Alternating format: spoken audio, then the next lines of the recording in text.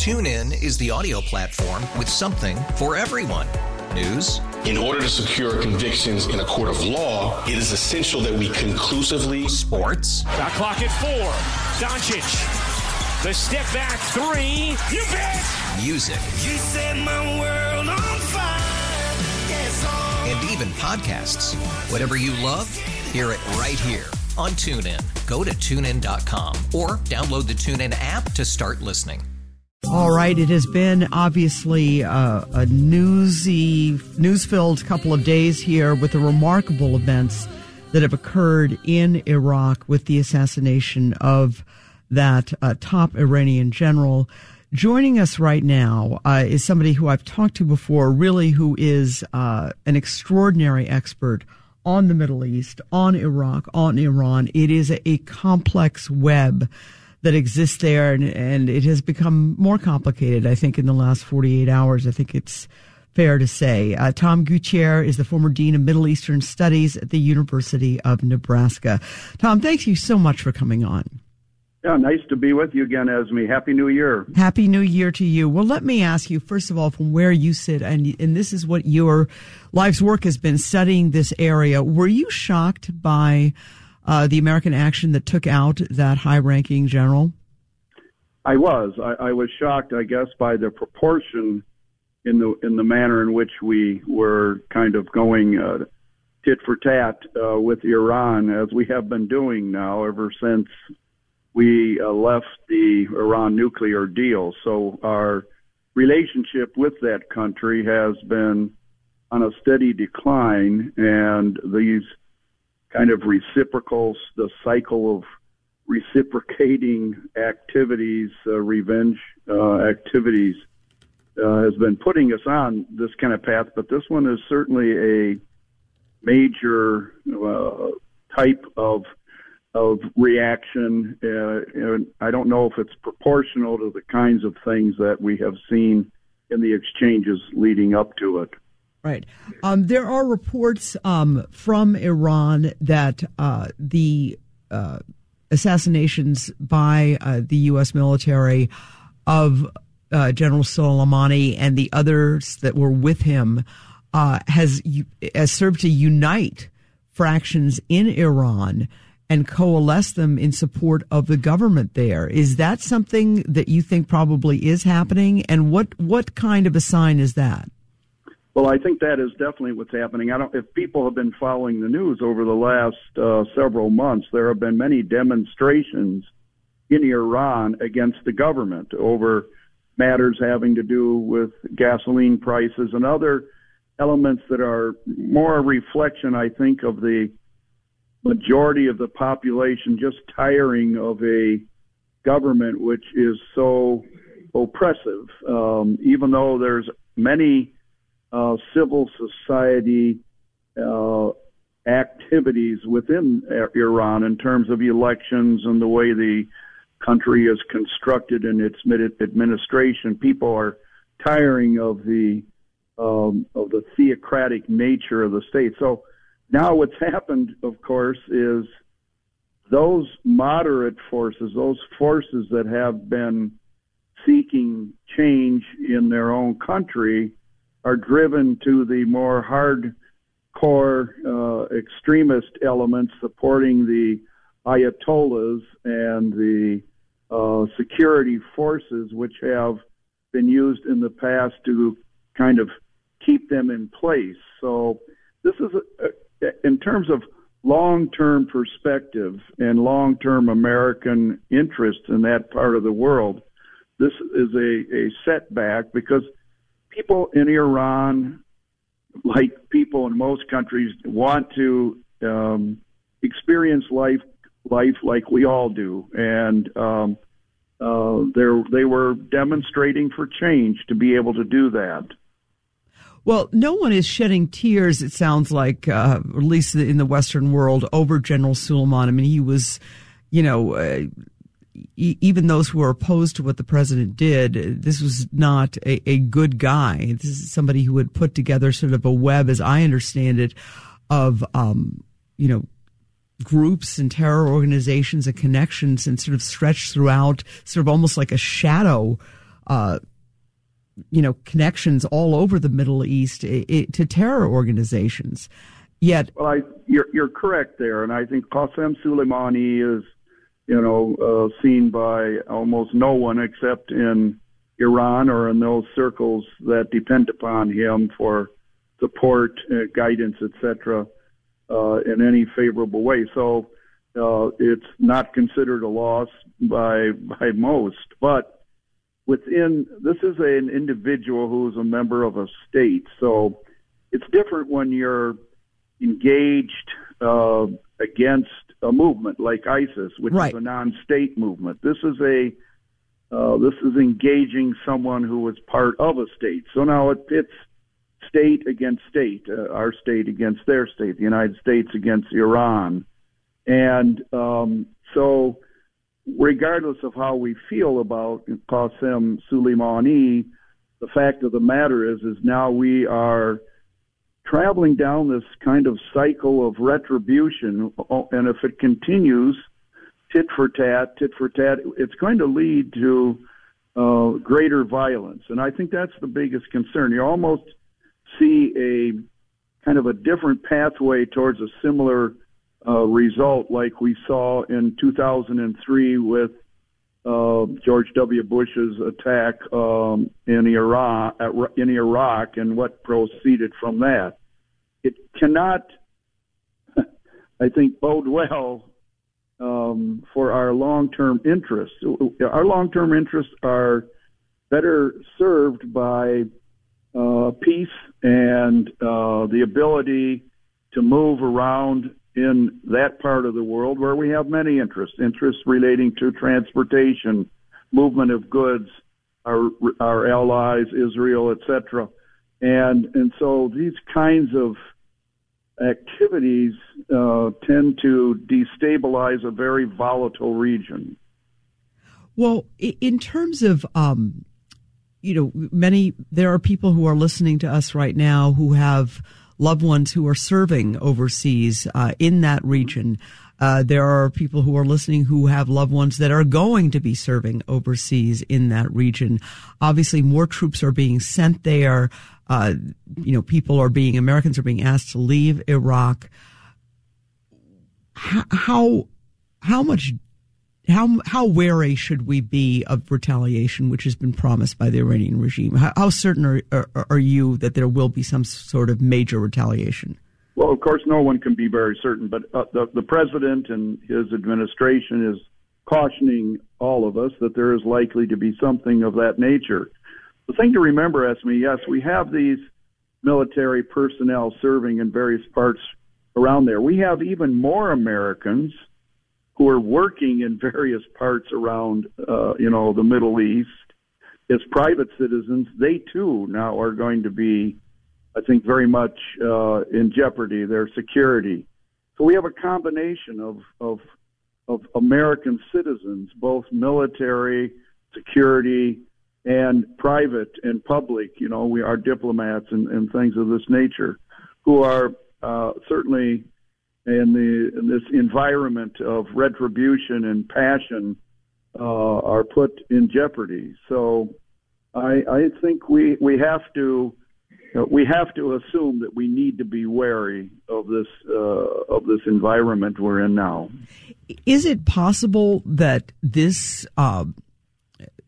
mission that took out not just General Soleimani but other top Iranian leaders, and then there's apparently another airstrike that happened within the past 48 hours as well that has taken some others out? Is it possible that by taking out, and I assume that the Trump administration is banking on this, by taking out those top leaders, it lessens the chances of Iran being capable of mounting some kind of reprisal?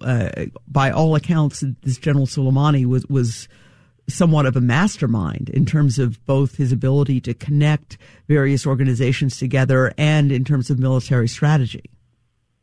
Well, when you take out somebody like this, it of course, at least it forces a change perhaps in assessment and in direction if you're leading or the successor leading whatever it was that he leaves behind.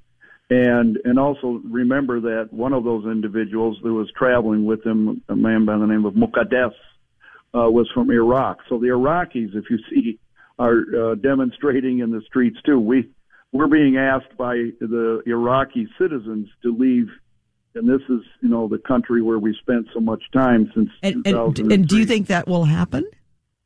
Well, I think we're certainly at a juncture where we're close to a precipice, and it could go either way. And it's going to take a lot of able diplomatic effort to prevent us from being forced backward in this situation. And we don't have an administration right now which has demonstrated its capacity or talents in dialogue and negotiations, and so I'm apprehensive because knowing that part of the world as I do, and I'm not trying to state that I'm all knowing, but well, you are certainly an expert in this part of the world. Well, thank you for that, but I mean, just knowing this. You got to remember that the Iranians are Shia, and they're 15% of the Muslim world. They feel very, very defensive in the competition that the Sunni Muslims, led by the Saudis, are directing towards them at all times. So everything that happens in the Middle East has this foundation of struggle between Shia and Sunni Muslims, much like the Middle Ages, the 100 Years' War, the 30 Years' Wars, etc., were struggles between Protestants and Catholics. And so this is very, very serious to them. And so all of these actions in which Soleimani was engaged, he was engaged as part of a national policy, very, very deeply planned policy from Iran with its allies in Iraq, in Syria, in Yemen, wherever they are, in defending what they thought, defending the status of Shia Muslims in the Middle East vis-a-vis the Sunnis. And you've got to remember that ISIS, in its very beginning, was receiving much of the money that it utilized to grow, not yet from the oil that they later captured, but from monies that were coming out of Sunni coffers in the Persian Gulf, etc. So if you're an Iranian and you see what's going on, you see it through a certain prism. If you're a Saudi or a Sunni, you see it through a certain prism. And this is what we, when we use and we throw around the terms like this guy's a terrorist, this guy's a this, etc., we've got to understand the environment in which they are functioning and why they are taking certain actions that are predicated upon what they believe are their interests. And we need to, seek to avoid complicating our interests and making them more vulnerable by not understanding what the environment really is about. Well, at this point, it seems like understanding is not someplace that either side seems headed towards. Unfortunately, I think no. We've come to a point again, to the edge of the cliff or the precipice or whatever it is, where it could go either way. And I hope, of course, that somehow or other we're all able to step back from this. But, the retributions which are coming haven't been begun yet. And when they do take place, then what do we do? How are we going to act? And then how will they act? And then how will we act? And we're in this cycle again. Right. And that takes us to danger. And again, the most important tool that nations have to avoid these kinds of things are dialogue, diplomacy. And we're not very adroit at the moment in engaging in these things and understanding the environment in which we need to advance our own interests. And if we don't understand that well, we're going to step into the swamps that lie in front of us that pull us in a very, very undesirable fashion. Well, Tom Gutierrez, thank you so much for your time this evening. Obviously, we're going to continue to monitor this developing situation in the Middle East, in Iran, in Iraq. I appreciate your time and your insights as always.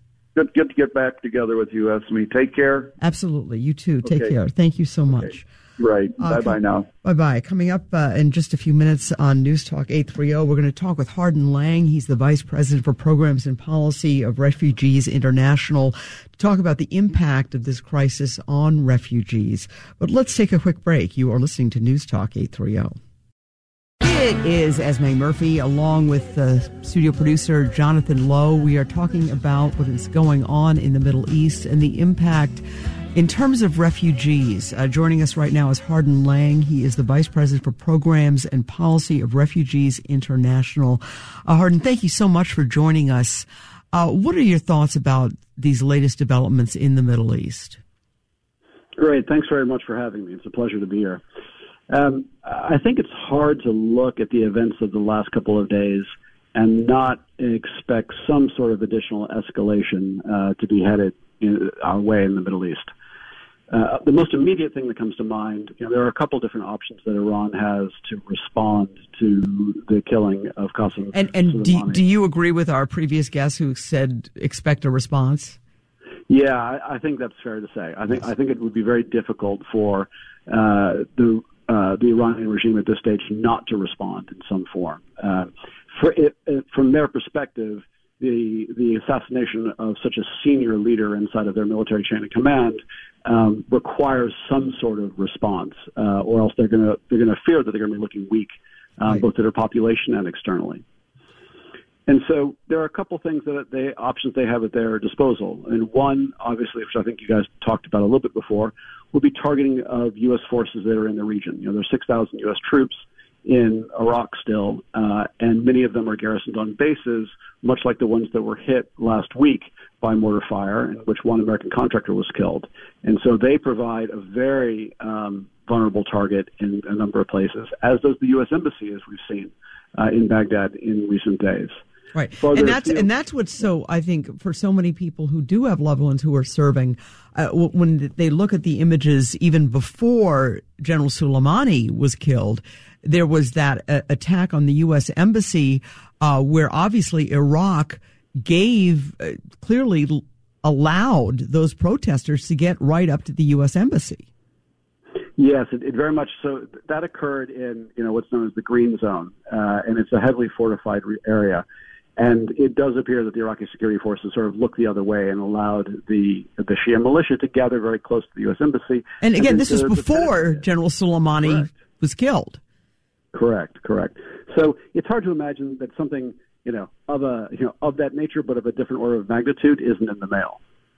But there are other possibilities too. There are other presences. There's still 1,000 U.S. troops in Syria that could become a target for Shia militia there. And in fact, there Iran backs the Assad regime in Damascus, and it's a very militarily capable regime, and it's entirely possible that they could target U.S. forces in northeast Syria. And then there's also like a small U.S. presence in Lebanon, where Iran has a very close relationship with Hezbollah, a proxy military force that operates in southern Lebanon, which is one of the most powerful political forces now in the country. So I would say in each of those three countries, there's a very vulnerable U.S. presence. Another possibility is that they go after the oil infrastructure in Saudi Arabia. We saw in September when Iran hit some of the most important refineries in the world in Saudi Arabia, and had a major impact on oil prices globally. So that would be another option for them. Right.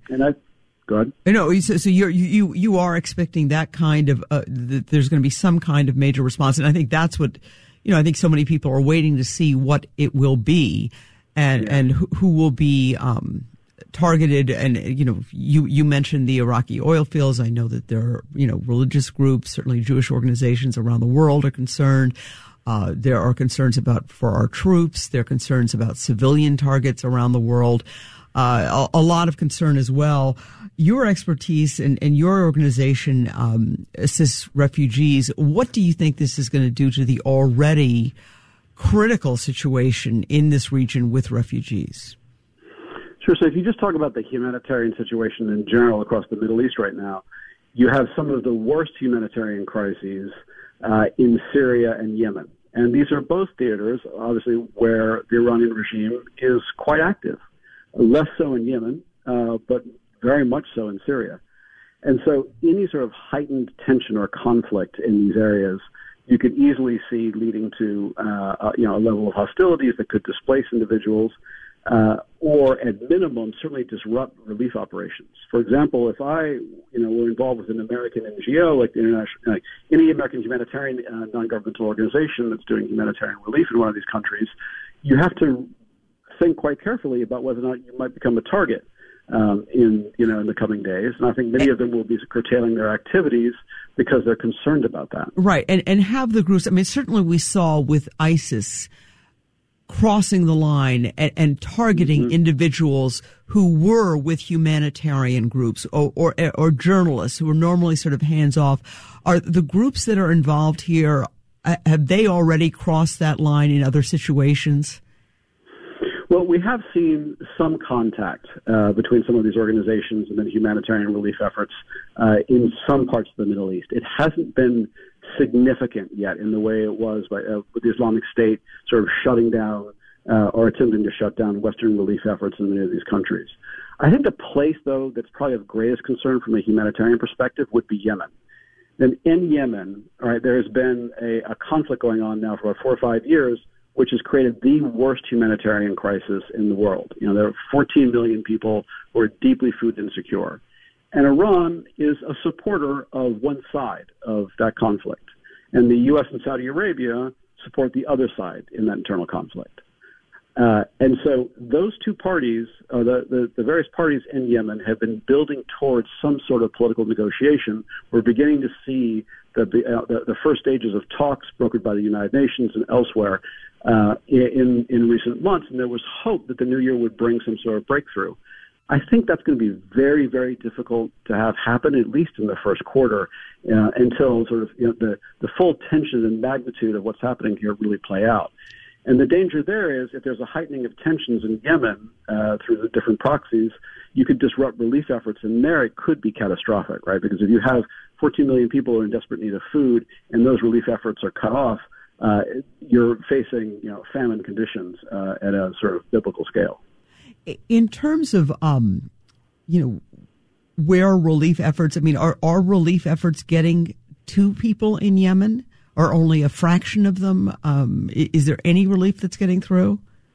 Yeah, there is. There's relief efforts going into both the areas that are controlled by the Saudi-backed coalition and into areas that are controlled by the sort of Houthi rebel groups. It's very difficult. I will say this, though. There are a series of economic informal blockades currently operating around Yemen, mostly run by the Saudi-led coalition, that make it difficult for assistance and even for commercial aid, commercial products to make their way into the country. It's challenging. And then inside the Houthi-controlled area, the Houthi government has been quite that militia has been very restrictive of humanitarian operations in those places. That said, humanitarians were able to, keep the country out of famine over the last year. And the question is whether or not that kind of access will continue. And will humanitarian organizations pull back for a while just to wait and see? I wouldn't be surprised. I think here's a good example. To the extent that in northeast Syria, where we've seen, the Turks invade the northeast of the country as the U.S. troops pulled back last October. That led to high levels of displacement, especially among Syrian Kurds. There were 200,000 people were displaced by that. It's a very limited international humanitarian presence there. And many of them have some sort of link back to the United States. And I think at this stage, many of those actors will have to be thinking about pulling out because they're going to be concerned about any kind of closures between Iraq and Syria, or any heightened tensions, or indeed being targeted potentially by Iranian proxies.